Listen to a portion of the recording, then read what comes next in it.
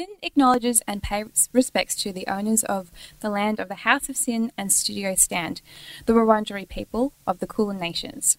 SYN also acknowledges and pays respect to elders and traditional owners of the lands our contents reach, as well as the studio stations we broadcast from the country. Sovereignty was never seceded. You're listening to the Naughty Rude Show podcast, SYN's place for all things sex, health, relationships, and identity. So scandalous. Hey. How is everyone? Not bad. How are you? Oh, yeah. Oh, yeah. Oh, yeah. Pretty good, yeah. Oh, yeah, I'm doing all right. Oh, yeah, not bad. Hello.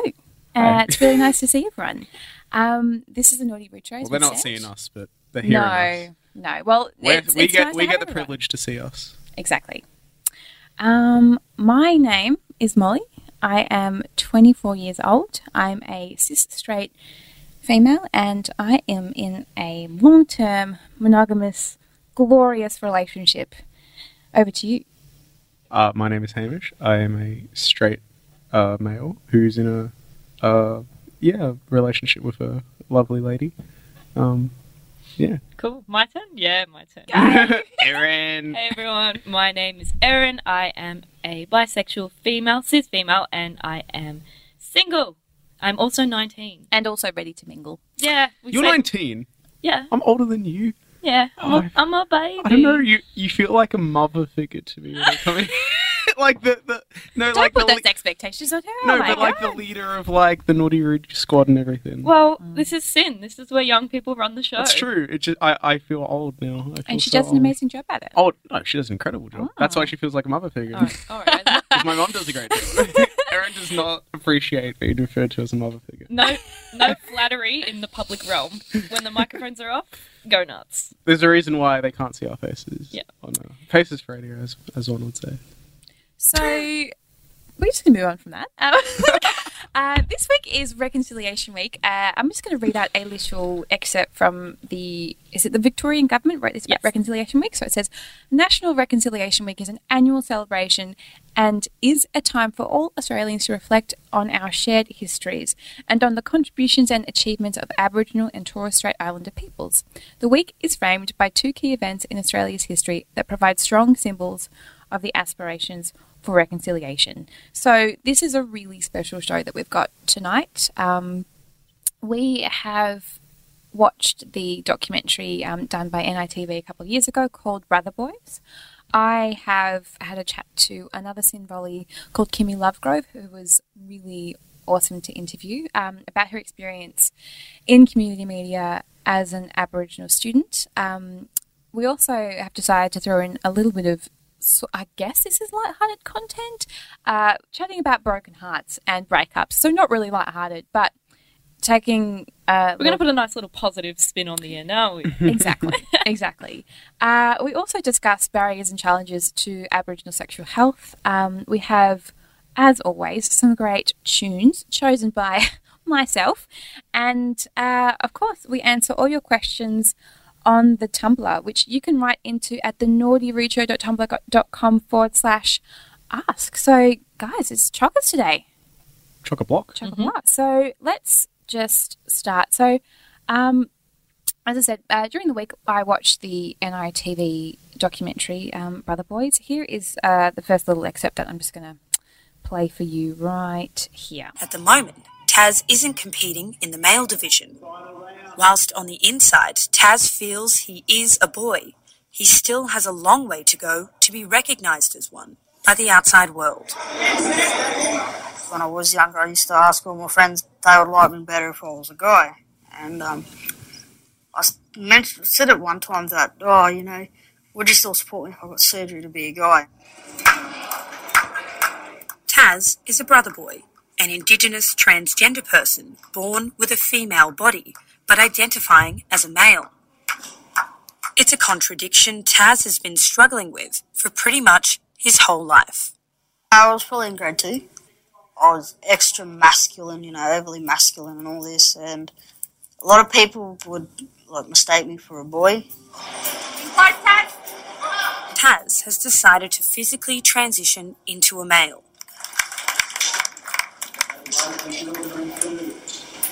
Well, I guess for me, you just feel like a prisoner in your own head. you want to be this person, but yeah, outside says otherwise, and people judge you by what's on the outside instead of the inside. So that was Taz, as we heard, talking about their experience going from female to male, transitioning from female to male. The most interesting thing that I found about this documentary was not only the fact that these young people were transitioning from, I suppose, one gender to the next, or transitioning to a different gender. It was also about the spiritual barriers that can play within culture. So there's a part at the end where an older person who's transitioned later in life, at the age of 40, and he talked about mountains and hills and areas that he was able to go to when he was a woman and was no longer able to go to after the transition. And I think that was, it just adds another layer onto an already tumultuous time in one's life if you are very transitioning. Complex kind of existence. Yeah. What did you think about it, Erin? I thought, going off that point that you mentioned there, just quickly, I thought that was a really interesting concept as well. Myself, I will preface as well, not identifying as an Aboriginal or Torres Strait Islander person. So knowing that that sort of cultural boundary exists as well would be incredibly difficult, I think, to come to terms with, because we know, we've seen in the media and we've seen from some of us know people who might have transitioned or been through similar experiences where they felt that they weren't in the right body, essentially. And I can't begin to fathom what that might feel like when that not only affects your sense of self, but it also affects your sense of where you belong in the community and further in your religious and spiritual beliefs. I just can't fathom it, really. Yeah. I think that what they talked about was there was a process of reinitiation. So you have that initial initiation into womanhood, I suppose. I don't know what age that happens, because I myself am not Indigenous. But after this person transitioned, they had to then talk to some male elders and go through another process. So they had a smoke ceremony with eucalyptus leaves and went to sacred men's areas and I guess you'd say mountains or whatever that might be, and they had to have another initiation. And that's something that the Indigenous community has started to really become more aware of, those people who are in transition and reinitiating them back into culture. In the instance of the Tiwi Islands in the Northern Territory, where there was a lot of resistance against these sorts of people being able to live fulfilled and happy lives as the people that they identified as transgender people. And it took drastic measures, unfortunately, before a recognition or a sort of acceptance came around. And thankfully we saw in this documentary there was an overwhelming positive response from family, friends and community regarding the young people, but also the older person at the end. I've forgotten his name now, but I think it's Dale. Dale. Yeah. Dale. The family around them are just so open-minded and supportive of, accepting these people for who they are. And I remember this one moment with Taz, the young boy who's just a brother boy, coming out to his friends and family, and the father saying, "You're my son. And I'm proud of you regardless." And it's a really impactful moment, and highly recommend watching this documentary through NITV if you haven't. But I will also go on to this point about how we view transitioning as a physical thing in society and not necessarily as a mental or emotional thing. We have an excerpt here, which is later in the documentary. Some of you may have heard of Star Lady, Bloody Great. I was going to say fabulous, and I didn't know if that was very appropriate. Pretty much. She's pretty bloody fabulous, and she's an advocate for trans rights, and also is pretty prominent in the fashion industry, particularly in the desert of Northern Territory and Western Australia. So here is the excerpt from her. At the moment, Taz isn't competing in the male division. Whilst on the inside, Taz feels he is a boy, he still has a long way to go to be recognised as one by the outside world. When I was younger, I used to ask all my friends if they would like me better if I was a guy. And said at one time that, would you still support me if I got surgery to be a guy? Taz is a brother boy, an Indigenous transgender person born with a female body but identifying as a male. It's a contradiction Taz has been struggling with for pretty much his whole life. I was probably in grade 2. I was extra masculine, overly masculine and all this, and a lot of people would mistake me for a boy. Taz has decided to physically transition into a male.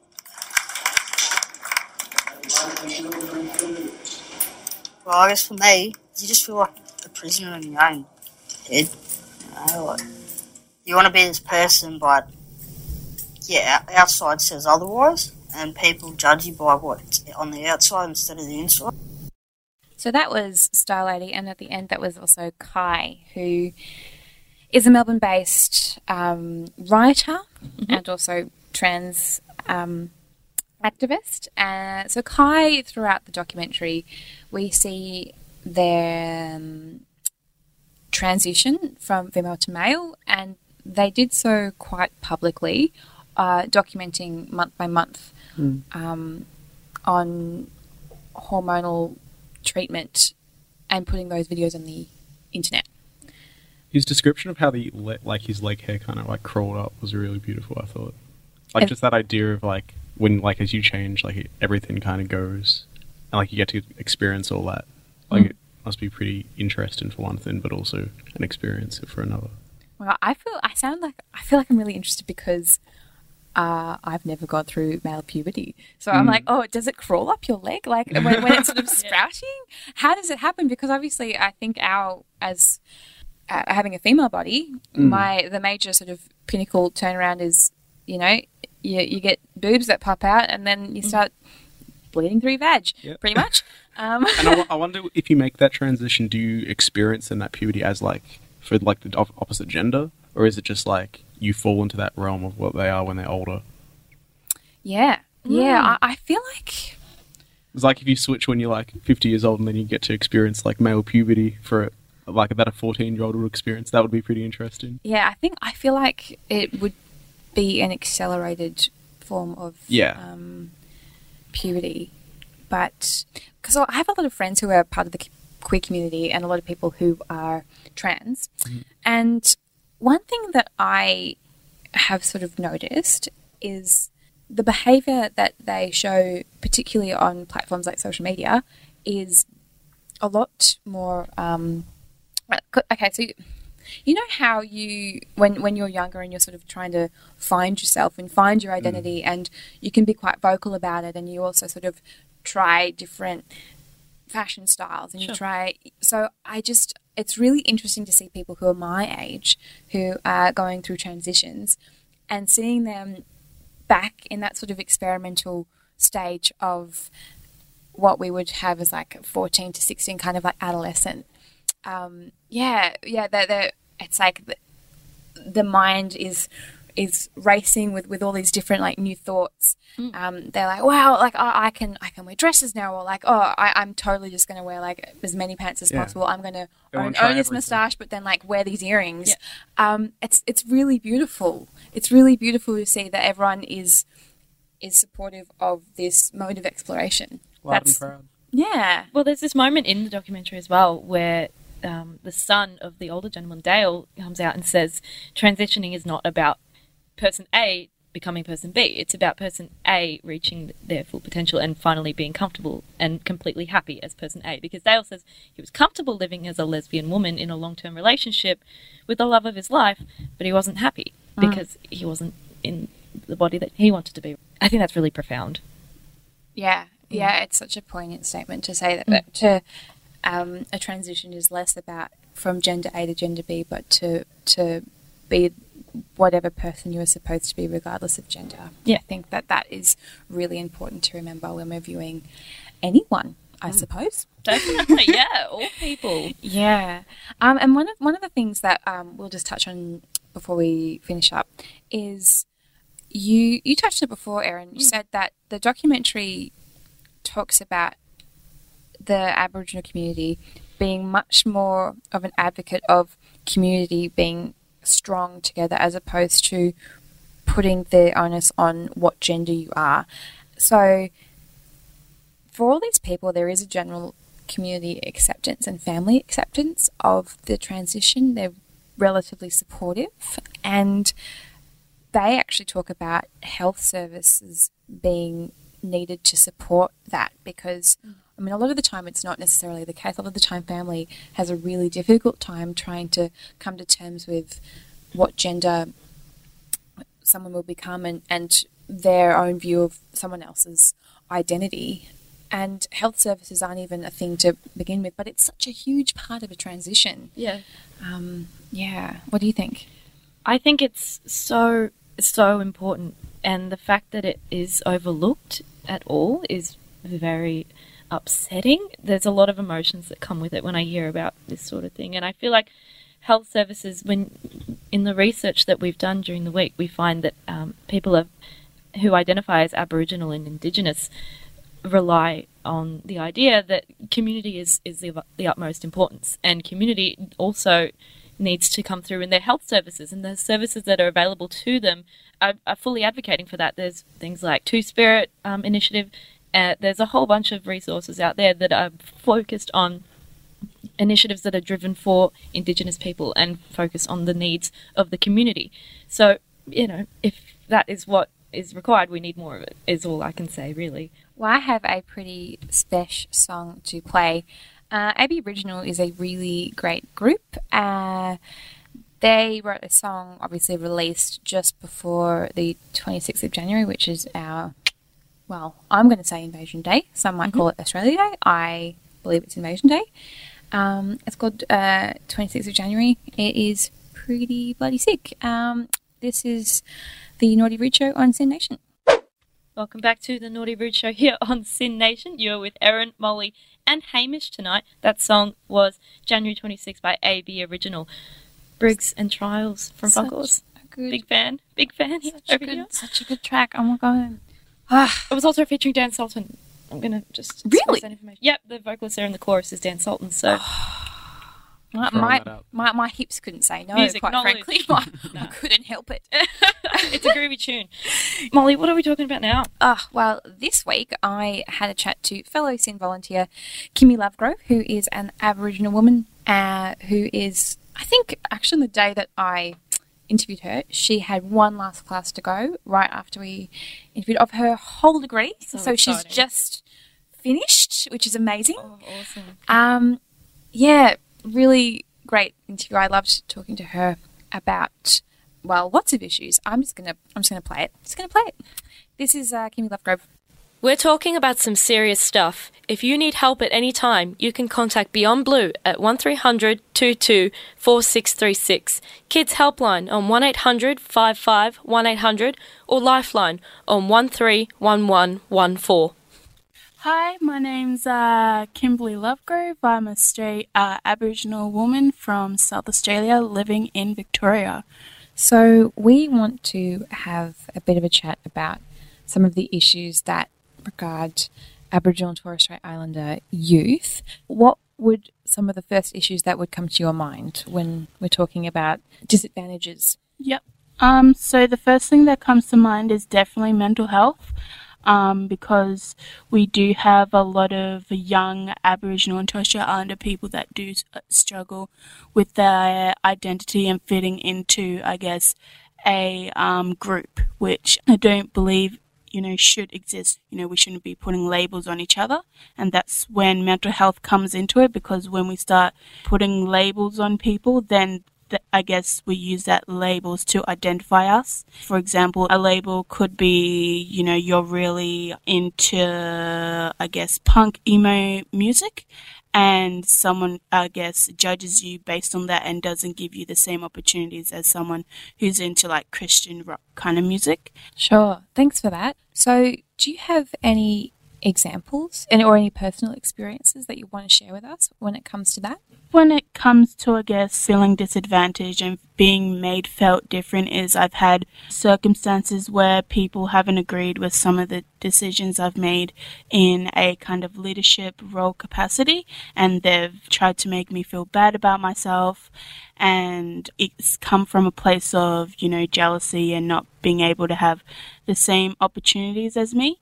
And I don't deal with confrontation very well, as does any person on earth. Yeah, it's pretty tough. Yeah, it was really hard to, I guess, get past and get through. So I'm very lucky to be surrounded by family and friends that were completely supportive and were able to give me advice so I wouldn't be struggling and being depressed about it when I had done nothing wrong. And that it comes from they want the same opportunity as you, but sometimes people work a little bit harder.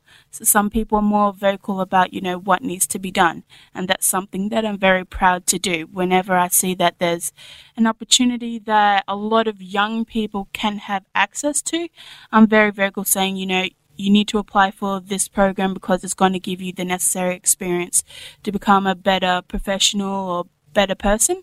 So I've been able to get some of my friends to get involved with SYN, for example, because they've said, okay, I really do want to use my voice and I really do want to let the general public know this is happening, this is what we can work towards to create a better environment and, I guess, place in Melbourne.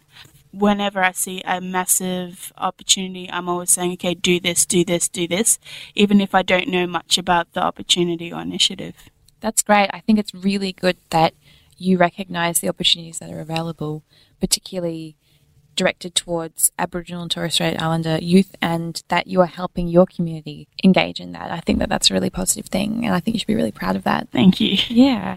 So I want to touch on something that we talked about before we started having a talk on air. You talked about some of the issues when it came to media representation. Yep. Can you start on what you feel about that? So I've been actually a part of SYN since 2015. So I joined SYN through the diversity program. So I was it's a great program. It is. Everybody apply.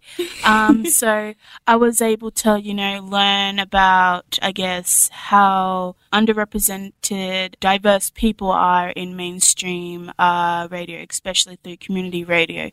Because when you actually think of radio itself, you just think of like a white male just putting out all his thoughts and that kind of stuff. And boring.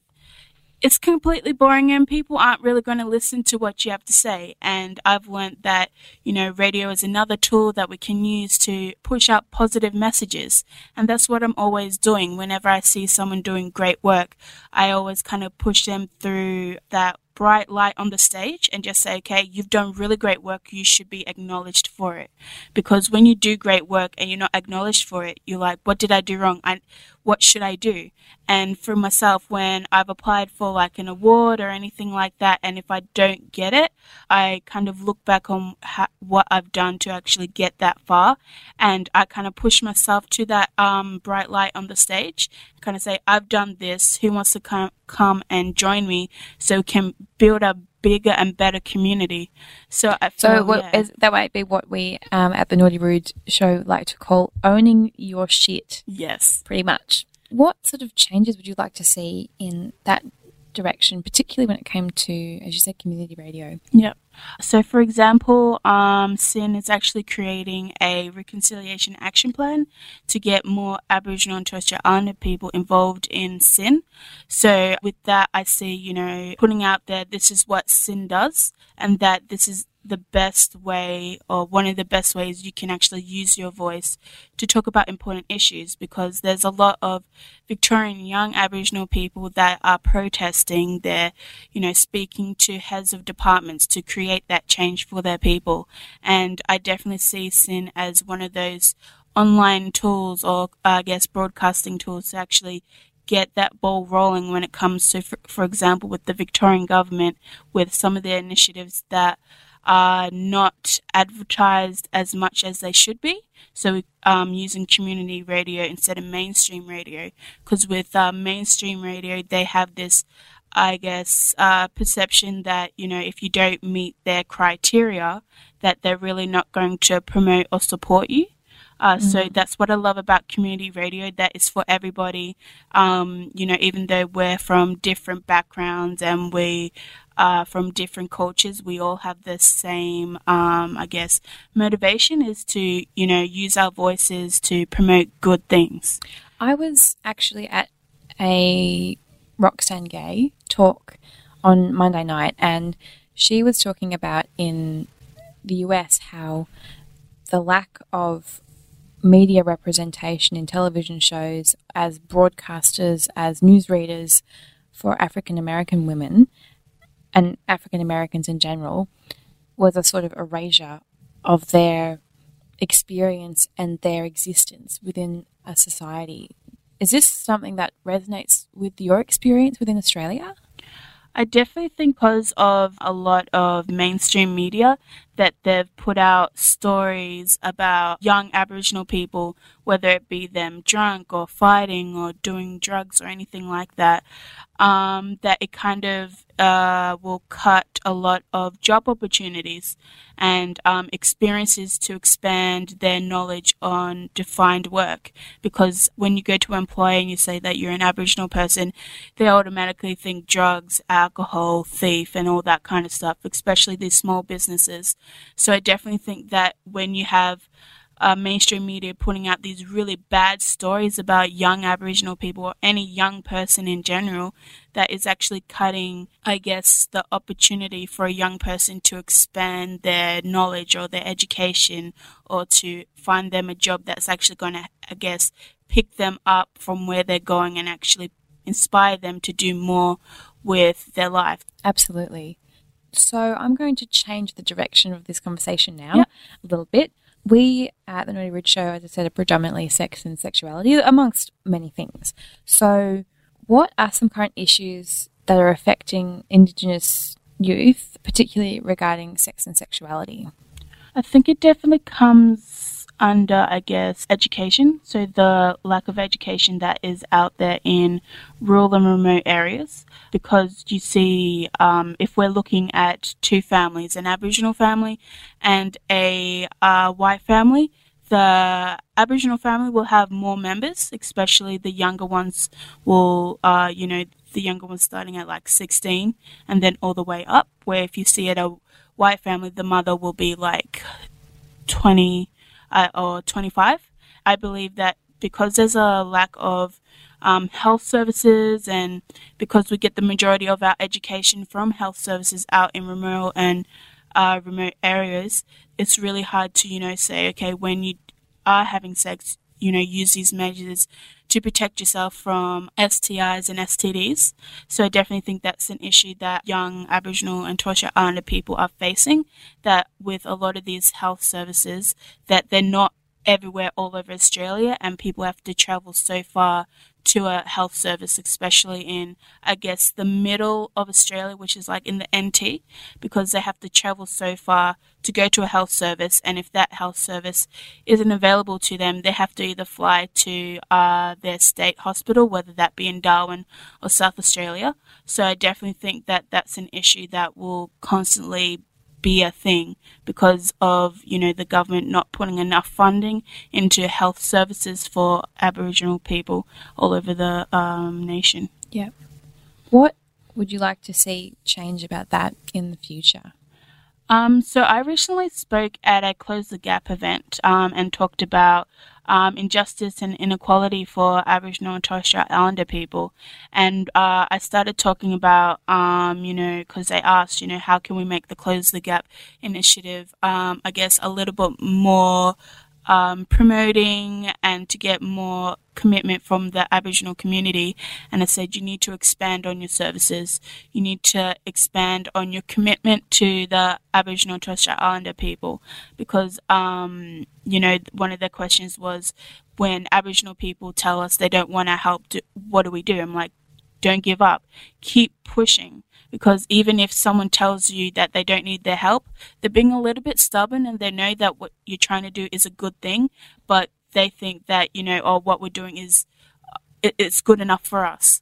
But there's always something more that, the Victorian government can do, or the Close the Gap initiative can do. There's always something a little bit more. So you need to show that you're not going to quit and that you want to change and help these small Aboriginal communities to make them more healthier and have the opportunity to expand their knowledge, or to provide an opportunity for them to go to uni, or to be a part of a health service or something like that, to actually show that, yes, we've got these great opportunities, but they're more accessible in suburban areas in Australia, not in rural, remote areas. So we need to kind of say, okay, this is what suburban Victoria has, what doesn't rural and remote Victoria don't have, and kind of, I guess, close the gap. Yeah, pretty much.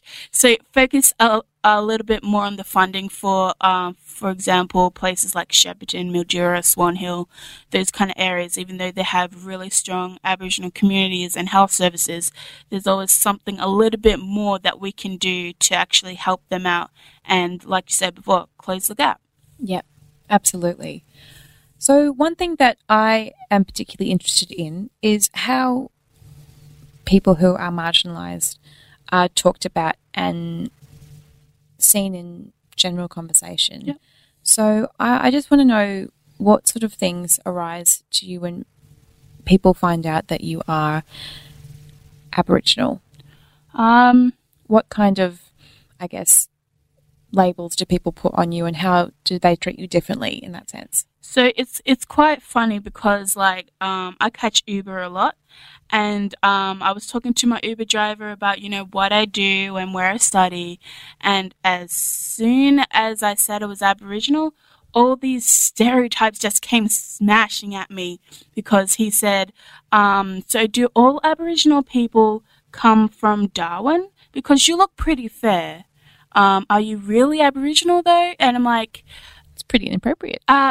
Yeah, you're not going to get 5 stars, man. You're going to get 1, or not even, probably a 0. I don't think I'm even going to give you stars.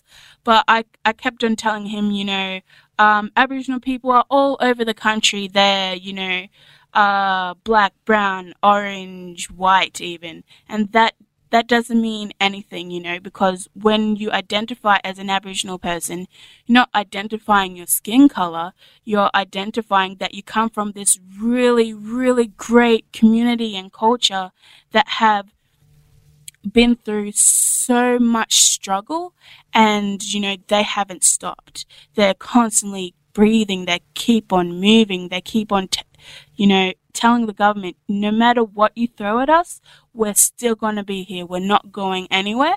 So I had to school him basically that when you're learning about Indigenous Australia, you only spend 2 sessions learning about, how Australia was invaded, whether you believe that or not.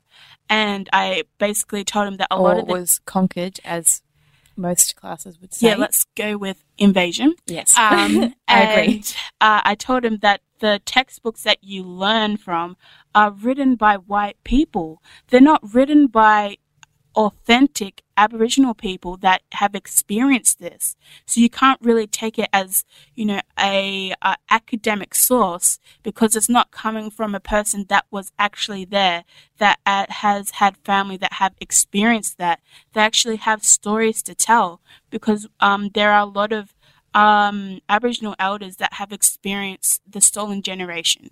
And they can tell you exactly what happened and how it went down, and how, I guess a lot of movies and TV shows you see about, I guess, that talk about things like that, they won't be authentic unless it's coming from an Aboriginal character, or if it's coming from a Aboriginal director or writer or anything like that, because it's like when you're telling someone that you went to a concert and someone's writing an article about it and they say that they were there when they weren't there. So it's a little bit like that. It's not really authentic. And just one last question to finish it off, Kimmy. Yep. What does reconciliation mean to you? I just love this question because it means so many things. So reconciliation means to me, it's a whole range of things. So for me personally, it means, being able to talk about how we can work better together. Because when I spoke at the Close the Gap event, I mentioned that when we do have weeks like NAIDOC Week, Reconciliation Week, Sorry Day, that it's not just for Aboriginal and Torres Strait Islander people. We want everyone involved so we can build a better community and a sense of understanding of the history. Because when you tell someone who wasn't born in Australia, or you tell a white person about the history of Aboriginal and Torres Strait Islander people, they're so shocked because they can't even imagine all the violence and all the sexual abuse that has happened, because they can't even fathom it whatsoever. And, as much as Reconciliation Week is about, working together with a whole range of other diverse cultures and communities, is also about acknowledging our past and how we can, move forward and not repeat what has happened. So that's, what reconciliation means to me. Beautiful. Kimmy, thank you so much for coming on our show today. You are a dead set legend. Thank you. Thanks. We love dead set legends here at the Naughty Roadshow, apparently. Oh, yeah, mate. Oh, yeah. That's a dead set legend. Oh. And a sick boof, hey, Mo? Such a sick boof. Hey, well, we'll get to sick boofs in a minute. So that was Kimmy Lovegrove. Thanks a lot for... Thank you so much, Kimmy, for sharing your experience and your opinions. Thought I'd chuck that in there as well. Yep. I was about to say that. I'm sorry. You're stealing the show. I wanted to add multiple... I thought you didn't like to talk. I don't. It's all coming out now. The problem is I don't know when to speak. That's why. Like, I'll leave dead air or I speak over the top of people. I'm just really not good at this job. So that's why I'm going to let Molly continue speaking. No, it's okay. We're going to play a song by Iron and Wine, the Lion's Mane now. And afterwards we're going to reveal why we have done so. So this is The Lion's Mane by Iron and Wine, and you are listening to the Naughty Roadshow on SYN Nation. So that was The Lion's Mane by Iron and Wine. This is the Naughty Roadshow on SYN Nation. So I chose that song because just before the show, at about 6 o'clock, I was walking through the city, had lots of food, I was feeling really full, I needed something quiet to listen to. So I was like, I'll put on that. And that album particularly is an album that I listened to a lot when I was with my boyfriend before the current boyfriend, and it's actually the first time that I've been able to listen to that album without stopping halfway or shedding a couple of tears. Yeah, so I've had a breakthrough today, which is really Congratulations, good. It's been 2 years. Proud thank you. It's been 2 years. So that relationship was the one that I got my heart broken the most. Did he break up with you? He did. Ooh, can you tell us how it went, or which part do you want to know? I guess the main part. The main part of the itself. actual breakup. Yeah. Okay. Well, basically, I'm just going to flag this before. This next part of the topic could be potentially triggering because we are going to talk a little bit about mental health. So if this topic has triggered you in any way, please seek help. We have the hotlines here for Beyond Blue, 1300 222 4636. The Kids Helpline is at 1800 55 1800. Lifeline is 13 11 14. And we'll continue. So at that time, I was actually going through a really bad time. I was having a lot of panic attacks, and I had a panic attack. So basically, I'd finished work at the bar. It was like 9 o'clock. I called my boyfriend, who was actually away. He was doing some riding at his beach house. writing, not riding, writing. Writing at the beach house. At the beach He sounds like an aspiring writer if he's writing at the beach house. He was writing at a beach house. He is an aspiring writer, yes, for various aspects. Anyway, and I was having a really crappy time, so I called him, and he was pretty distant, and it wasn't a very fulfilling conversation, and I was feeling really wigged out about it, and I started to ride home, and in the middle of my ride home, I had a really big panic attack on the side of the road. And I had managed to call a friend who helped calm me through it. I hopped back on my bike and I got home. And this particular boyfriend had a habit of, after about 9 o'clock, turning his phone on flight mode, so he was unreachable. And I guess at the point where a boyfriend has caused a panic attack and isn't the one that you can actually call to help you, you sort of have to start questioning what's happening here and why is there this communication breakdown. So the next morning he calls me and he's like, I saw heaps of missed calls. What happened? I was like, well, after we hung up the phone, I was riding home and I had a really big panic attack and I tried to call you because I needed some help and you weren't reachable, which I can understand. But if he knows that I'm in a state like that and I might need to be helped, I feel like he should have recognised that. Anyway, and then we talked about it and I just said sort of, mate, what do you want? What do you want from this? What do you see this? Like in 6 months, 12 months' time, do you see us being together? What do you see this becoming? And his answer was, I honestly haven't really thought about it. And I said, okay, I think about this question every day and about what this could be. So we obviously have differing views as to what this is. And he sort of sat with that for a while and he came back the next day. It was a Friday. I had to work in the evening and he came over and he was not very chirpy and he said, hey, can we go for a walk? When someone says, hey, can we go for a walk, you kind of know that it's not necessarily going to be the best thing. So he broke up with me. I was really distraught. I had to call my work in tears. I basically couldn't really talk and I just said, there's no way I can work. I can hardly speak to you. I'm really sorry. And I hung up and they were very understanding about it. Mm-hmm. And then he actually drove me to my friend's house across the city, so from north side to east side, which is quite far. That whole time we didn't talk. And I asked him, can you tell me what you're thinking? And he just shook his head and he wouldn't tell me. And then we hugged goodbye. I cried a lot. And then I spent the night with my friends. There are actually some pictures on Facebook of that day, that afterwards. I don't know why my friend posted them up online, but they did.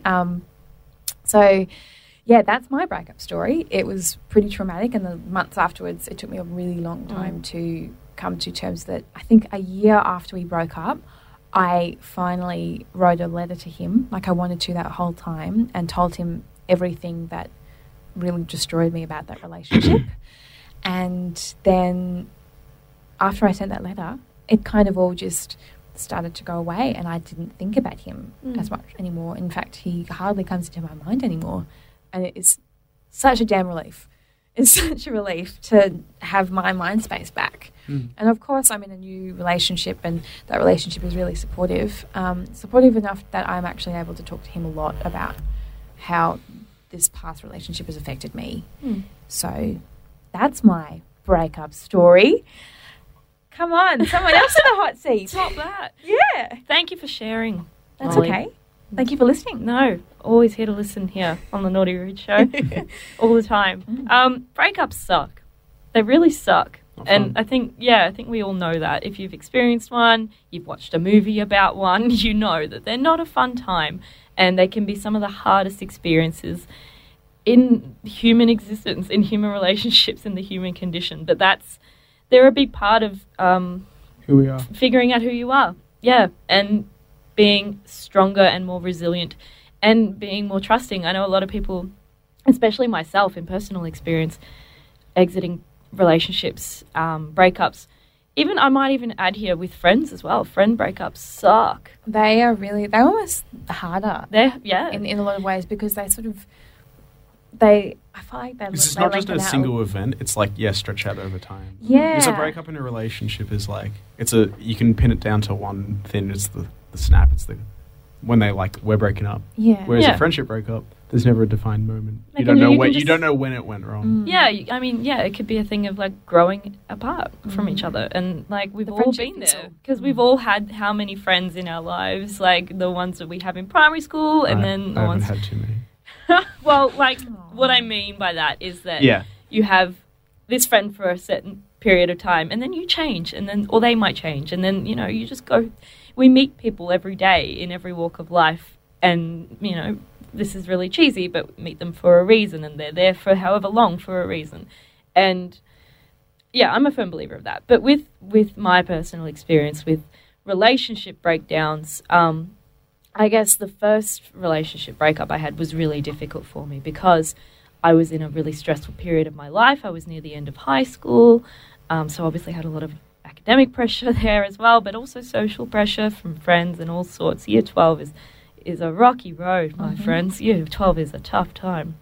But having that added pressure of losing not only someone who I considered my boyfriend for an extended period of time, but also a good friend of mine was really, really shit, really sucked. And when you lose someone I feel that is important to you like that, who you've spent every day with for however long, and you've shared a whole piece of yourself that you might not necessarily have given up to someone else before, it's really scary when that person walks away and they're no longer in your life anymore, and you go, oh, hang on, what do I do now? It's kind of as if someone pulls the rug out from underneath you, really, is how I would relate. They're such a strong part of your identity as well when it comes to those parts. So when there is that absence, you start to question what actions you do for you and what you do for the others in your life. So I guess things that you would share, like music or like an activity or whatever, would you still do them if you didn't have them around? And if that answer is no, then you really start to question parts of your identity that you thought were solid. It's really true. It's funny actually that we're talking about this now because I have recently gone through a breakup, and don't sigh. It was a good feeling to have that pressure off because we weren't good for a long time in this relationship, and to have that final moment of, all right, we're done, was very much a relief. And I hate to use that word, but it was almost like I felt that I had the opportunity to find myself again because I felt that I had really lost a huge part of myself in this person. And that's a huge part of the reason why I've always seen myself as a really independent kind of just floater, I guess. I've never really stuck down to a single person. And when I do that, I think I'm yet to figure out how to do that in a way that is healthy for me. Because when I am in a relationship, when I do trust myself to give it a go, I find I'm not the same person, and I don't really like the person that I am in a relationship. Breakups kind of reiterate that to me because there's that pain and there's that trauma, and I seriously believe that it is a physical pain. When you have a breakup and your heart is breaking, you can feel it. You can feel that pain. How much is there at least 5 bricks on your chest at all times, and how much is it really hard to open your eyes or move your muscles in your face so you can smile? How much does your gut feel like it couldn't possibly digest any food? It is so physical. For sure. Very intense. But at the same time, when very descriptive. I know, very I've vivid. thought about this a lot. I think you're the aspiring writer now. She's an artist, you see. I'm an artist. It's very visceral descriptions. Good for radio. But also, with that pain, once it finally lifts, it's incredibly cathartic. And I know in my experience, you have that time, and there's no set time. It can be 2 weeks, it can be 2 months, it can be 2 years. It doesn't matter how long it takes you to get over a person, to get over the pain that you may have experienced in a relationship. because everyone deals with things differently and every circumstance may be different. It might have just been a short-term relationship, but it can still really hurt. Like, it doesn't matter. You're still connected to someone. You've still made that choice and you've still put yourself on the line. And it can be really difficult to deal with that. But when you finally get to that moment of relief, I'm going to use the word relief, but I know it's not the right word. I just can't think of anything better right now. But it's a physical relief almost. It's like a release from what you were feeling before, and suddenly I know that in my experience, I just feel like the whole world is opened up again, and I feel like myself. I always feel like on those days where you feel the relief, it's slightly overcast, and then at the end of the day, it's a bit cloudy and it's really sunny, and you kind of skip down the street. Every time I've had those moments of relief, I'm just like, oh my God. And I call someone, I'm like, I just have to let you know that this is happening so I don't feel like I'm just making it up. And they're like, yeah, no, you feel like this. I'm like, yes. And we just like high five each other through the phone, and I just like skip down the street. Like, and I'm quite a gestural person, so which is quite ironic given that I'm on the radio. So in the studio, I'm here like pretending that I'm skipping down the street. You speak with such vivid language to compliment. Thank you. Thanks, guys. Oh my God, Hamish, do you have a breakup story? I do. You don't have to share it if you don't No, want it's to. fine. No, I'm happy to. I just feel I'm not as well versed with breakups as you guys. I'm still a youngin. Actually, even though I'm not as much of a youngin as... Yeah, I'm quite young. Like, you're the young. I know I'm younger than you, Erin. Well, whatever. I'm the old youngin. I've only had two serious relationships. So... Oh, well, pretty equal level. Yeah. As you kind of talked about before, you go through life having different friends and all that. I didn't really get friends until halfway through high school. Sure. I led a very bullied life and didn't really fit in well. But, you know, I finally got there and made more friends. Yeah. And, of course, that led to possibilities of relationships. So my first relationship was with a girl who I would never assumed would have liked me, and it would just seem like a very weird clash of personalities. She was like a popular girl from the year below me, and I was kind of like the nerdy kind of kid who hangs out and does weird stuff. But we're both theatre kids, so you know how theatre goes. There's a certain charm about you theatre kids. There definitely is. There really is. But the little bit of backstory to that, it was also in end of high school, so last year of year 12. I was already going through a pretty bad time because my dog had passed away. Out of the blue as well, and he was like the only thing that kind of kept me together those past 8 years. I had a lot of stuff. I never realized I really had a lot of kind of depression and stuff like that. Sure. And I feel like maybe that was because my dog Bounce was a very powerful thing and helped me. So that happened, and I fell into a relationship, and I guess that kind of sudden joy of having someone there kind of masked all the bad feelings. But that was that fizzled out very quickly. That was only 3 months. So the end of it was also out of the blue, and I think I relate that to a lot of things. A lot of times that stuff happened in my life are very sudden. There's no reasons, which I hate the most. I think there always needs to be a reason for something that happened. And especially with a breakup, if you don't talk about it and if you don't kind of think about where it led to, you can't kind of build on that. You can't think about it later in life. You can't avoid the mistakes that you made. So I've never really had that context of the relationship and why it broke. And I think that really kind of hit me hard for the year after that. And I'm in a fantastic relationship now, and I've moved on. But I only moved on a year into that relationship. Do you find that you didn't really know why it broke up? That lack of closure was the thing that tormented you the most? Oh yeah, like if I had, even if I had like an hour of closure, it would have been fantastic. That's all I needed, and I didn't want to get back together. I didn't want like anything. I just needed to know. And I stayed friends with her for like another year, and we talked about it a few times, but it was never specified the reason would change every time, so I never knew what was right, what was wrong. Sure. That is really hard. Yeah, and I still wish I could be friends with her now and talk to her. And then, like, it's not the case. She, like, took me off Facebook out of the blue after I hadn't spoken to her for a few months, and I hope she's okay now. But same thing happened to me. Yeah. The exact same thing. And when you speak of closure, it's a really real thing that I'm processing in my life at the minute. With having this relationship just ended, in a very, very strangely, weirdly voodoo shit similar way to my first relationship, makes me kind of feel like, oh, I really wish I could contact you and speak to you and get that closure and kind of figure out, well, what can I do? Because I remember when that relationship ended, I wasn't in the mindset to go, oh, what can I do to fix this? How can I be better next time? I was like, I was too emotionally distraught to even process that. But now I'm kind of like, okay, this has happened again, and I'd like to know how to fix it next time so it doesn't happen again. I think the funniest part of my breakup was that for the original context, the girl that I liked a girl, and it's all theatre drama. The director of the theatre, she was like the other main role in the show. Right. Yeah. And I was like, I want to be the nice guy. I want to ask her out after the show's ended because I don't want to seem creepy. Like, we had to kiss on stage. I don't want to seem creepy as in like, I've kissed you. We should date now.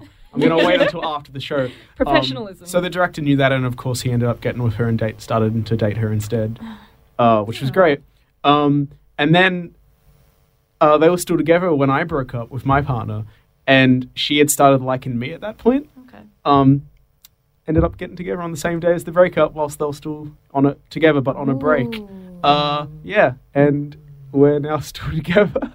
It's a girl. And then we ended up getting together months later. Oh my God, plot twist. I always feel like I try and make the right moves. Like the next day I told him, I was like, I'm really sorry about this. I was drunk and I didn't think about it. And he was like, oh yeah, man, it's fine. And then he broke up with her and I was like, oh yeah, I still kind of like her. So I got with her again. Yeah. And he's like, man, you're a dick. You really screwed me over. I thought we were mates. I'm like, I don't know what's going on here. And then put it on hold 6 months later, back together, and it's been a year and a half. Oh, good times. How lovely. So I want to wrap it up. Do we each have one hot tips? Hot tip. That's it. I'm already stealing it before you. Closure. I reckon closure is an important thing. If you're ever going to break up with someone, it's almost like aftercare. Like, talk about it afterwards. Like, be open to Messenger. Like, don't put your phone on airplane mode after 9 o'clock. Like, be able to get in contact and talk about these things because if you don't, you're a dick. There's no reason not to be a nice person after a breakup. Like, you can go out of your way to be a mean person, but it's pretty easy to be a nice person. I think you need space at first. Oh yeah, definitely. But I think once you've had that space and you kind of, you got your wherewithal, you should have the option to come back and have that conversation. Isn't really a tip, but like, pets are great for breakups. I agree with you, like, that pets are the best thing in the planet. My beautiful little cat is like my life. Seriously, she's gorgeous. And did you get her after a breakup? No, I had her for years. She's like 7 now, but she did help me through those rough patches. I agree. Pets are very helpful. We did cuddle. But my big tip is find something that you love, and whether it's reconnecting with something that you used to do that you love that you might not do as much anymore, or whether it's something completely new out of your comfort zone, find something new and do it. Did I steal your tip, Molly? Yes! Molly looks angry. Oh my gosh! I'm so sorry. It's fine. It's fine. Now you got to think on the spot. You gave 2 there. You gave pet and... I know. Pets are so great. Pet doesn't count How as a tip to a breakup. Go adopt a pet to help adoption. Did you break up with someone? Go get a goldfish. Oh, name them your ex-partners. Look, Maybe the not. things that I've done when I have recovered from a breakup, we were talking about this in the break. I went on Tinder a lot, and it actually really helped me. Yeah. So if you are someone who's like Molly, who's like myself, and after a breakup they just kind of want to go a little bit risque, that's a better word than I was going to say crazy, but I don't like that word. And if you just want to like just get out there and be like, whatever, I need to explore, Tinder is actually really great for that. Please make sure you look after yourself on Tinder. Sure. Make sure that you know what you want out of it, what you want with the other person. Use protection. Be safe. Be safe. But it is a really great tool. The other one, stick close with your mates. Yep. They are some of the best allies that you will have when you are recovering from a traumatic event. They are the ones that are going to say, you are bloody beautiful. Friends are like family. Yeah. Actually, hang on. Before we go on, I want to touch... So, you talk about closure, right? And similarly, I didn't have any closure. I have actually come out of that being like, sometimes we don't actually get what we want. A lot of the time. Most of the time, we don't get what we want. And of course, closure it can be really important. It's ideal. But in this situation, neither of us got it. And I had to spend so much time preparing myself, building myself back up, being like, I don't need that. I can contemplate all of this on my own. And that has made me much stronger than potentially if I had got closure in the first place. Yeah. So closure is really important. But if you can't get it, you can't demand it. You can't demand someone give you that. And I think that it's really important to remember that. Yeah. That's a good point. Yeah, I just think that that's a really good point because it's not always going to happen. And if you're like, oh, closure, but then you don't get it, you're like, what do I do? What do I do? You are strong. You can get through it. We are tough. People love you. You are great. We can do this. We believe in you. Exactly. That's what I had to tell myself. So there you go. Should we go to the best breakup song maybe ever? Mm-hmm. Probably, mostly, likely, yes, ever. Ever. Now I'm just thinking of other ones. Ever. We don't have time for that. All right, we're going to play Tay Tay. We are never getting back together. Tay-tay. This is the Naughty Rude Show on Sin Nation. That was Taylor Swift's We Are Never, ever getting back together. And mate, that was amazing. You wanted a cappella. Erin, you wanted a cappella. Yeah. Here we go. Oh. Here we go. Oh. We're talking about musical breakups before. And Musical breakups. What if you did an a cappella breakup with your friends? That sounds very harsh. Or you just stand in there. I'll try and be visual, but like one friend steps out from behind the other one by one, and then there's four of you. Yeah. You are dumped. Like, that sounds... You are dumped. Dumped. Get out of my life. Get out of my life. Oh, I think that Hamish has already thought about this. I feel a bit... Love you, Maddie. You're not getting broken up with. Yeah. Yes. Okay, well, it would be a story. No, I love It would be a story, at least. Oh, yeah. You'd be known as the probably dickers of the two.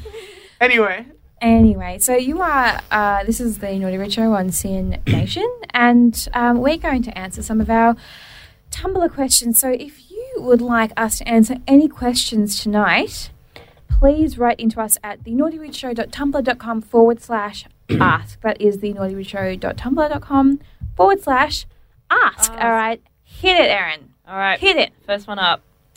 I have to start with this one.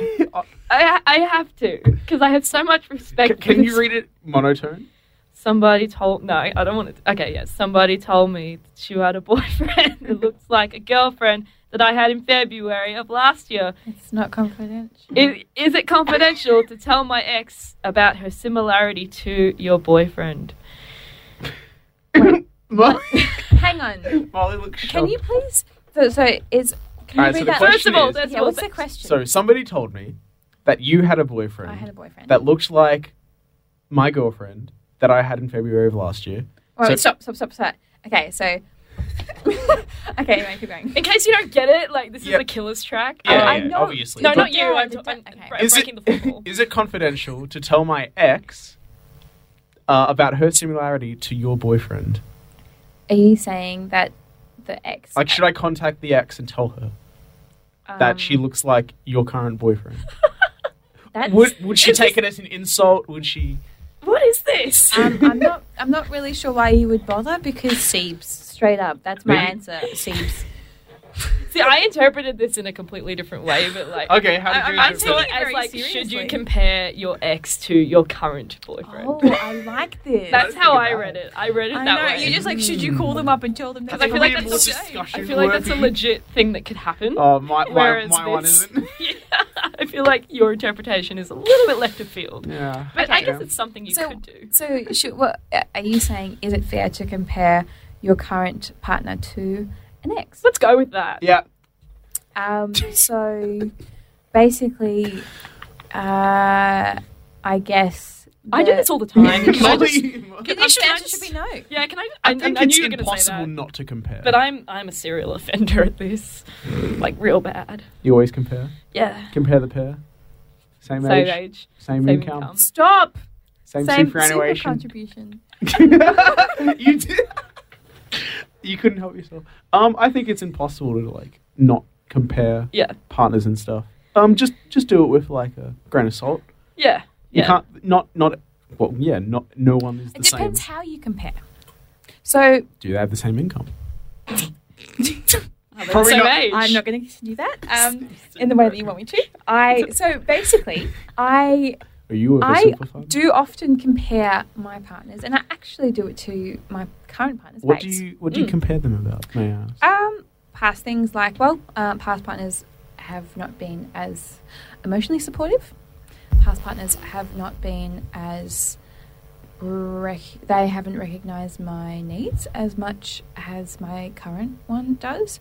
So I'm a person who I talk out loud a lot.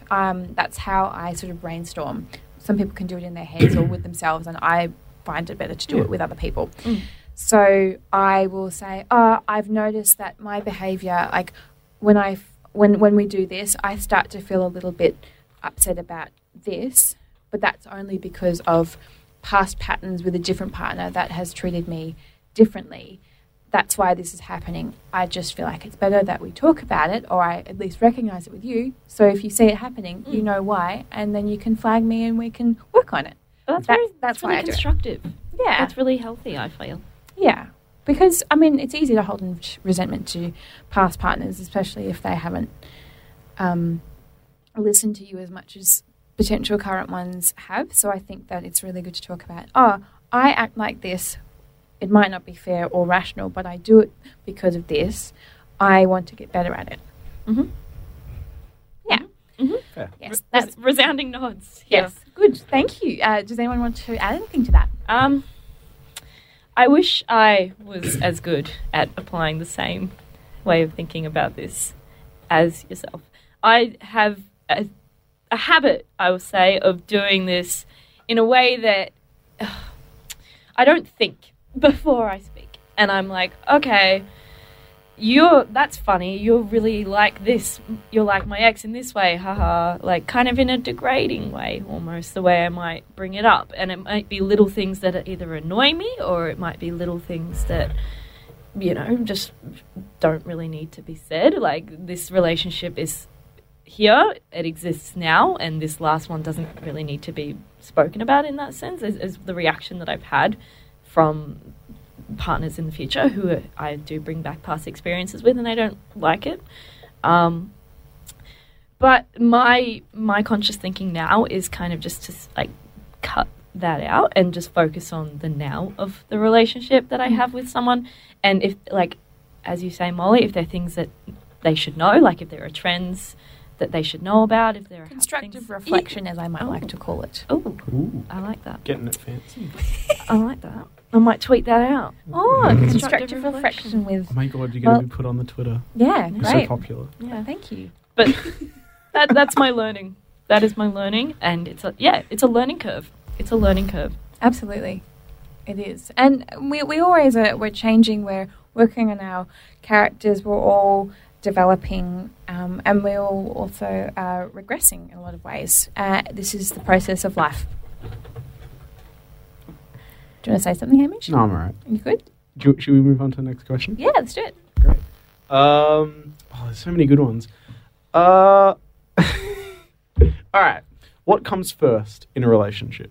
Pooping or farting in front of each other? Definitely farts. Yeah. I feel like farting is the natural first step when it comes to pooping. Have you ever pooped in front of a partner, Erin? No.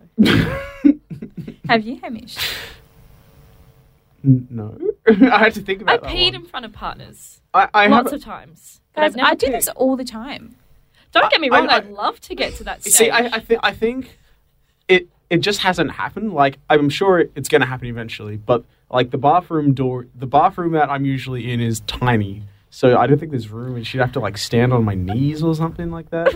But it kind of related. It's like, I have to be in there purposely I to see you. was talking to my friend, and he mentioned a story about his ex, and she had this weird thing when he peed. So at parties, they'd drink a little bit, And he'd go to the bathroom and she'd be like, "Oh, where you going?" He's like, "Oh, I'm going to pee." She's like, "Oh, can I come?" And he's like, "All right." And she'd watch him pee. But it wasn't just like, "Oh yeah, just stand there awkwardly," or like back turn. He's a tall guy and she's short, but she'd like get on her tippy toes, look over his shoulder, like look down. I'm not as good Did as... she ever steer the ship? I don't think so. I do know she once gave him a foot job. Maybe she got a bit flexible with it. This is completely different territory now. But yeah, I'd say definitely farting comes first. Yeah.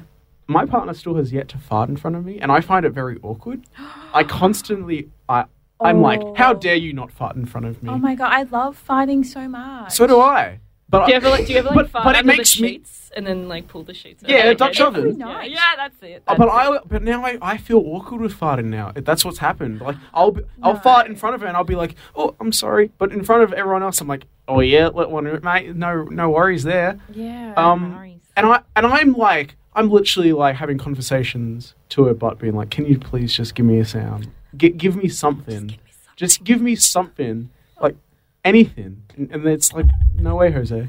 Wow. But the one thing that just like conversations with her butt. Cool. That was the one thing in my last relationship. What conversations with you? Was that was that I felt uncomfortable to fart in front of him, and I told my friends, and they were just like, "This is actually a big deal," because they know me as being quite an open person in many ways, particularly with farting. And when I was like, I just feel like almost like he's going to judge me. They're just like, "This isn't good. This is." Had he farted in front of you? No, I never heard him. Oh, okay. But I think I agree with that. Like my partner hasn't farted in front of me, and I feel awkward sometimes. Yeah. No. And the reason is she just doesn't fart much. But I'm like, this is like a... She must have a very good diet. Yeah. No, God, no. She's the worst. Well, then she's really good at hiding it. Oh my god. And she just doesn't fart. She said... Hamish, that's a lie. She farts heaps. You know how many times I fart? And Apparently, I was in the room when she did it, but it was like... And I couldn't hear it, and I was like, this is upsetting. This is not fair. This is so not fair. Oh, I They get like you a know what? megaphone down there. I'm actually thinking right now to myself, have I even done a poo in a partner's house before? Like, Oh my God. not even with them there. I don't even know if I've ever done a poo in a partner's house. Okay, Oh my gosh. I've done them at friends' houses. But like... It's okay. Side note, I live with my partner now, so Well, yeah, so you don't have a that's choice. quite That's different. It's your house. you kind of have to. Yeah, Just go and outside. the bathroom is where the toilet is. Out you go. It's so Mum, we're coming home. we have to. But wow, never had a partner's house. Yeah, I don't It's know that kind of... I have. I think... It's a great joy when you do it. You're just like, oh, this I is the want next stage. to. I really want to. It's just, it's never, the timing's never been right. I still technically live at home, but I'm at my partner's house about Yeah. 4 You times spend a lot in of time. 4 days in a week. I'm there. Right. Like I'm pretty much part of her family. I think they all love me. I hope so. But I think I almost poop there more than I poop at my own house now. Oh my god. I Like guess the poop ratio. I think my public peeing habits are like enough to compensate for that Stool lack of. and the stool Yeah, analyzer. yeah. I will pee anywhere. And So it's- will I. I'm not a good moving thing away sometimes. a little bit. No. I have to. No okay. liquids in the have Sims you studios, ever Anne. used? Do you know what it means to do a Spanish pee? Yes. I don't. Can you? I'm going to elaborate it, Do. and Is hopefully this we know what peeing in we're talking public? about. Yeah, so it is Okay. peeing in public, but it's in like very public, and it works much better if you have a skirt on. In Yeah. fact, it pretty much only works when you have a skirt on. So basically, Yeah, you sort of try it with you pants sort of on. just sit and crouch, and you move your legs apart a little bit. You get your skirt kind of around you, and you're just like, oh, it's all right. I need to It's like a pee. little UFO. And so you sort of shuffle down your underwear, and you very slowly just pee, and you kind of with the people around you just pretend like it's not happening. Then you stand up and you walk away, and no one knows. I have done it at the beach. I have done it in broad daylight at parks. I have done it very often, particularly in the summer. I walked the Kokoda Trail a few years ago. Oh wow! So I had no choice, really, other than to stop, drop my knickers, and go for a pee, and then catch up with the group. Really. Do you do it on the track or? Like... Oh, you have a bit of respect. You step to the side, you find a bush somewhere, and you try to cover up. But I just imagine someone walking past me like, oh yeah, Well, time? yeah, it happened. We kind of just Tea time on the congregated. Kokoda Trail? We did. We kind of just like grouped together, and it was like, all right, who needs to go take a leak? And we kind of just like group up, found a nice little bush and like congregated, and just like, okay, so I'm really tired and like hungry, and it's really hot here. There's a lot of mosquitoes. Pants up. Yeah, Off we done. go. I think That's I've my seen life experience. my friend peed once off a train station, like Oh wow. off the barrier, like But I feel like I feel like that's really easy. Were they male? no.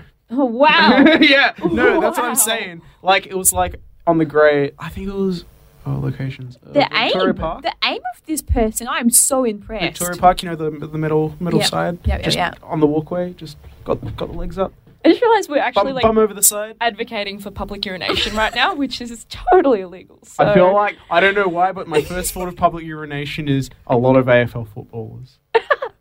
Is that just me thinking that? This is digress. Let's go to another question. let's go to a go to song. Let's go to Let's go to we'll a song. rethink our choices a little bit. You know what? I'm just going to do a bit of a banger. Well, given that it's Reconciliation Week, we have Jessica Malboy with "Wake Me Up." You were listening to the Naughty Rude Show on Sin Nation. Welcome back to the Naughty Rude Show here on Sin Nation with your hosts Erin, Molly, and Hamish. Heyo, could you tell me what that song was again? That was Jessica Malboy's "Wake Me Up." Cheers for that. That is, we've put that in there, and we have a few others to go towards the end of the show because of Reconciliation Week. So we have a really, Jessica Malboy.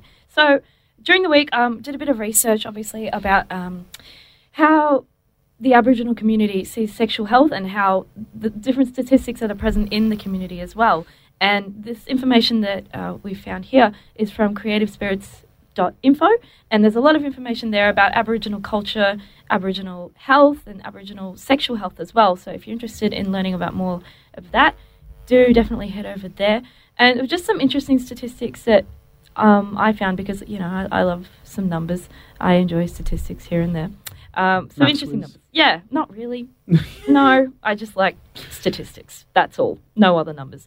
But some interesting points that thought were worth mentioning on the show tonight were that from a 2008 study that the average age of an Indigenous mother was around 25, whereas for non-Indigenous mothers the age is 30.1 years. So that's a big difference. There is a big difference there, really. I mean, if you think about it, Molly, you're 24? I am 24. Imagine having a kid in a year's time. I know that's something that you're quite fond of. But Are you? Well, not in a year's time, but I'm definitely very keen to have children. Oh, Yeah. yeah. And, Well, yeah. if I would. I mean, I'm not keen on having a child myself, like birthing, but Oh, I no. want a kid. yeah. That'd be interesting. My ideal age is 29. Ooh, so 5 years. But I think that's We'll bring you back on. It's an interesting thing to think about, given that young people here are affected, and young people are the ones having children. And like as Kimmy said in her interview with you, Mol, that families are growing at a rapid rate from a very young age in the Aboriginal community. Therefore, we need these health resources and we need these clinics in place and these initiatives that look after young people in the Aboriginal Indigenous communities so that, that we can continue this trend because it's beautiful. It's beautiful to be having big families and having children whenever you want. Like, there should be nothing to stop people from doing that. Also here, the average age of an Aboriginal first-time mother was judged at 21, whereas the same figure exists for all mothers at 28.2. So obviously there's a big difference there as well. If we change the conversation now to the area of sexually transmitted diseases, so the rate of chlamydia is 3 times higher among Aboriginal people compared to non-Aboriginal people. 27 times is the rate that gonorrhea is higher among Aboriginal people compared to non-Aboriginal people, which is startling, really. That's one thing that Kimmy did touch on as well. She talked about access to education and the fact that a lot of Aboriginal families are in rural areas. And the access to education means that families get bigger, but the services out to give them that education has not changed. Yeah. And I think that there is an old, well, it's not even an old saying, it's like if you want to lessen population growth, educating women is the best way to do so. So educating women on sexually transmitted diseases and contraception is educating men and women, but definitely catering to the needs of men and women is really important as well, because we all know that those needs can be very different. Absolutely. As you were saying there as well, in how rural areas are affected, 80% is the percentage of sexually transmitted infections among Aboriginal people that were found in remote and very remote communities. So obviously those areas are a lot more affected. And we found as well through some reading and different articles from The Guardian, from SBS, that these rural communities are cut off from the access that someone living in a metropolitan area might have access to. They might not see the same doctor all the time. I saw the thing about fly-in doctors are quite common. So I know for a fact from personal experience that I have one GP that I go to who I will tell everything because I trust her. I trust her with my life and I trust her with my health. Quite literally with your life. Yeah, quite literally. Yeah. And I imagine not having that confidence in a health professional, or not having a professional to have confidence in the first place. Like not feeling able to open up and all that. Yeah. Must be very unsettling. It would be difficult. Yep. 33% is the percentage of HIV-positive Aboriginal people who are female. The same figure for non-Aboriginal population stands at 10%. This is because there is more heterosexual transmission in Aboriginal communities as well, which I was reading a little bit about in terms of the brother boys and how there's a lack of education around that, and there's a lack of support around what is needed to be sexually healthy and to be, to be safe in those situations. I feel like there's a limited attention there that needs to be addressed. Well, I think we've talked about this on past shows, that what we got as sexual education in primary school and high school was below below the average. Yeah. Wasn't very comprehensive, and a lot of what we actually learnt was from external discussions with friends, from the internet, some even from porn. Yeah. And I think that this is strongly demonstrated. Yeah, for sure. I mean, I grew up through Catholic education. I went to a Catholic primary school and I went to a Catholic high school, and we didn't talk about this stuff. We didn't do it. Didn't happen. We had like 2 or 3 classes on what is sex, why does it happen, and of course, why does it happen? Because we procreate, that's why. And it only happens between a man and a woman who are happily married, really, was the education that I had. And I immediately was like, bullshit. No, it can happen between anyone. There should be no limitations around that. Anyone should be able to fulfill a happy sexual existence, and healthy, more importantly, sexual existence is, I think, the key point. There are a lot of barriers and challenges to Aboriginal sexual health in these communities. Sexual health is very important for Aboriginal people as well, but approaches to promote sexual health in communities need to be different for many reasons. Language can be a barrier because accessing sexual health services and information can be difficult in remote Aboriginal communities where English is a 3rd or even 4th language. In some communities, there's so many different tribes and countries in Aboriginal community, and that needs to be accommodated, I believe. Education, many Aboriginal people don't know the right questions to ask, which is common, I would say, in non-Aboriginal communities as well with young people. A lot of young people don't know what to ask when something is not right, or they don't know. They wouldn't even know something is right. They don't even know that the access to those services could be even available. Yeah. They don't even know that those services exist. Actually, I have a story, because when I was doing my degree, I did a subject, so I researched David Gulpilil. Do you both know who David Gulpilil is? I am vaguely familiar, Molly. Yeah. Vaguely. So the first time that we saw him was in Crocodile Dundee, and he is the Aboriginal man in Crocodile Dundee, but he's done many things after that. He was also in 10 Canoes, right? Yeah. He's our most prominent Indigenous actor. Yeah, definitely. Yeah, and I watched a documentary about him and the fact that, well, not only was he, Crocodile Dundee grossed about $200 million, and I think for the times it's a lot. Yeah, and I think that he made maybe $40,000 of that, which is which is very different to the white actors. So that's different for one. And the other thing was that the way that he and his mom treated money was very different to what we would do. We would probably put it into a bank account and we would know to save some and put some towards an investment or whatever. It was very different for him. He was like, oh, well, I have money. I share it with my family. And so when it comes to things like that, there's no way to store this money. It goes very quickly. And he's someone who's our most prominent Indigenous actor, yet at the time he was living without electricity in Arnhem Land. And if you think about that, so even just the ways that they are going to think about things that we think are very straightforward, like, oh, you get money, you put it in the bank, you save some, you spend some, straightforward, right? It's completely different. Yeah. And that's really important to acknowledge as well, the way that they might go about services that we won't understand. Yeah, sure. Yeah. I did actually, I had a conversation earlier in the week with an Indigenous woman, a professional wrestler, and she said that you can't fix these things by throwing money at the situation.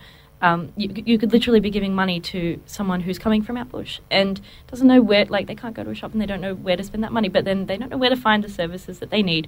So it needs to be, these support services need to be tailored for people with the community incentive there, with this conversation around that. And I think it's very important to say with the community as well, because a lot of the time the communities that this involves, they understand their community the most. So we should be working with them so they can be uplifted and craft their own services for what would suit them. Yeah, sure. And I think that that's really important, that we get a lot of this white saviour, we should help them, we could do this, when actually I think it's pretty clear that we don't know shit. Yeah, 100%. Well, as you're saying that, actually, I read an article from SBS about, it's called Indigenous and LGBTI, Who's Looking Out For You? And it spoke about advocates who want LGBTI support services such as Victoria AIDS Council, Q Life, Safe Schools, ACON, and others to provide the right support for Aboriginal and Torres Strait Islander people by involving those people, by involving the people in the community, part of the mob who would understand these issues. And this initiative came after, in December, the death of a 13-year-old Tyrone Unsworth. I don't know if you guys are familiar with that, but it shocked the LGBTI community because he took his life, essentially. He took his life after receiving comments which were allegedly homophobic and racist. Before I go on as well, if we're going to be talking about this sort of issue and it does upset you in any way, or if you would like someone to speak to, you can contact Beyond Blue at 1300 22 4636, Kids Helpline on 1800 55 1800, and of course Lifeline on 131114 at absolutely any time. So of course, this was a shaking situation in the community, in the Indigenous LGBTI community. More recently as well, federal funding was cut for the Northern Territory AIDS and Hepatitis Council and Queensland's 21-year-old Indigenous Sexual Health Program, Two Spirits, which is quite well known in the community for helping with these sorts of issues. And this comes despite increases in HIV diagnosis in Indigenous people. But also here, Damon Bonson is the founder of Black Rainbow and a dedicated LGBTI Indigenous suicide prevention organisation. As you were saying before, he sums it up pretty nicely here just with this quote that I'll read out for you. The best tip I can give is this: if you are sitting around the table making decisions and there isn't an Aboriginal and Torres Strait Islander professional peer at the table, stop, go get one, start making those relationships. Absolutely. And that is not just with Indigenous and Aboriginal matters. It's with anything. So if anything to do with anyone who is marginalised. Sure. Which is why, obviously, as a woman, it is so shocking to see that there are such little representation in our federal parliament. I'm going to play a song now just to go off that, because I think that these statistics, they're not comfortable. They're quite shocking, particularly if you haven't heard or are not that aware or don't hear about Indigenous issues that much. But they need to be talked about. They do really need to be talked about, and we need to be shocked by them so we can be rocked and we can stand together and stand with people who are Indigenous and help overcome these issues, particularly as young people who are much more clued into injustices like this. Yeah, for sure. Well, the theme for this year, before you go on, the theme for this year's National Reconciliation Week is let's take the next steps. So this is part of the next step. It's about reconciliation, it's about recognition, and it's about having an awareness around our country's past, the past and the struggle of our First Nations people, and acknowledging what the next step forward is in how we can reconcile and move forward. Absolutely. You can listen to the Naughty Rude Show live 8 to 10 p.m. every Sunday on Sin Nation. So scandalous.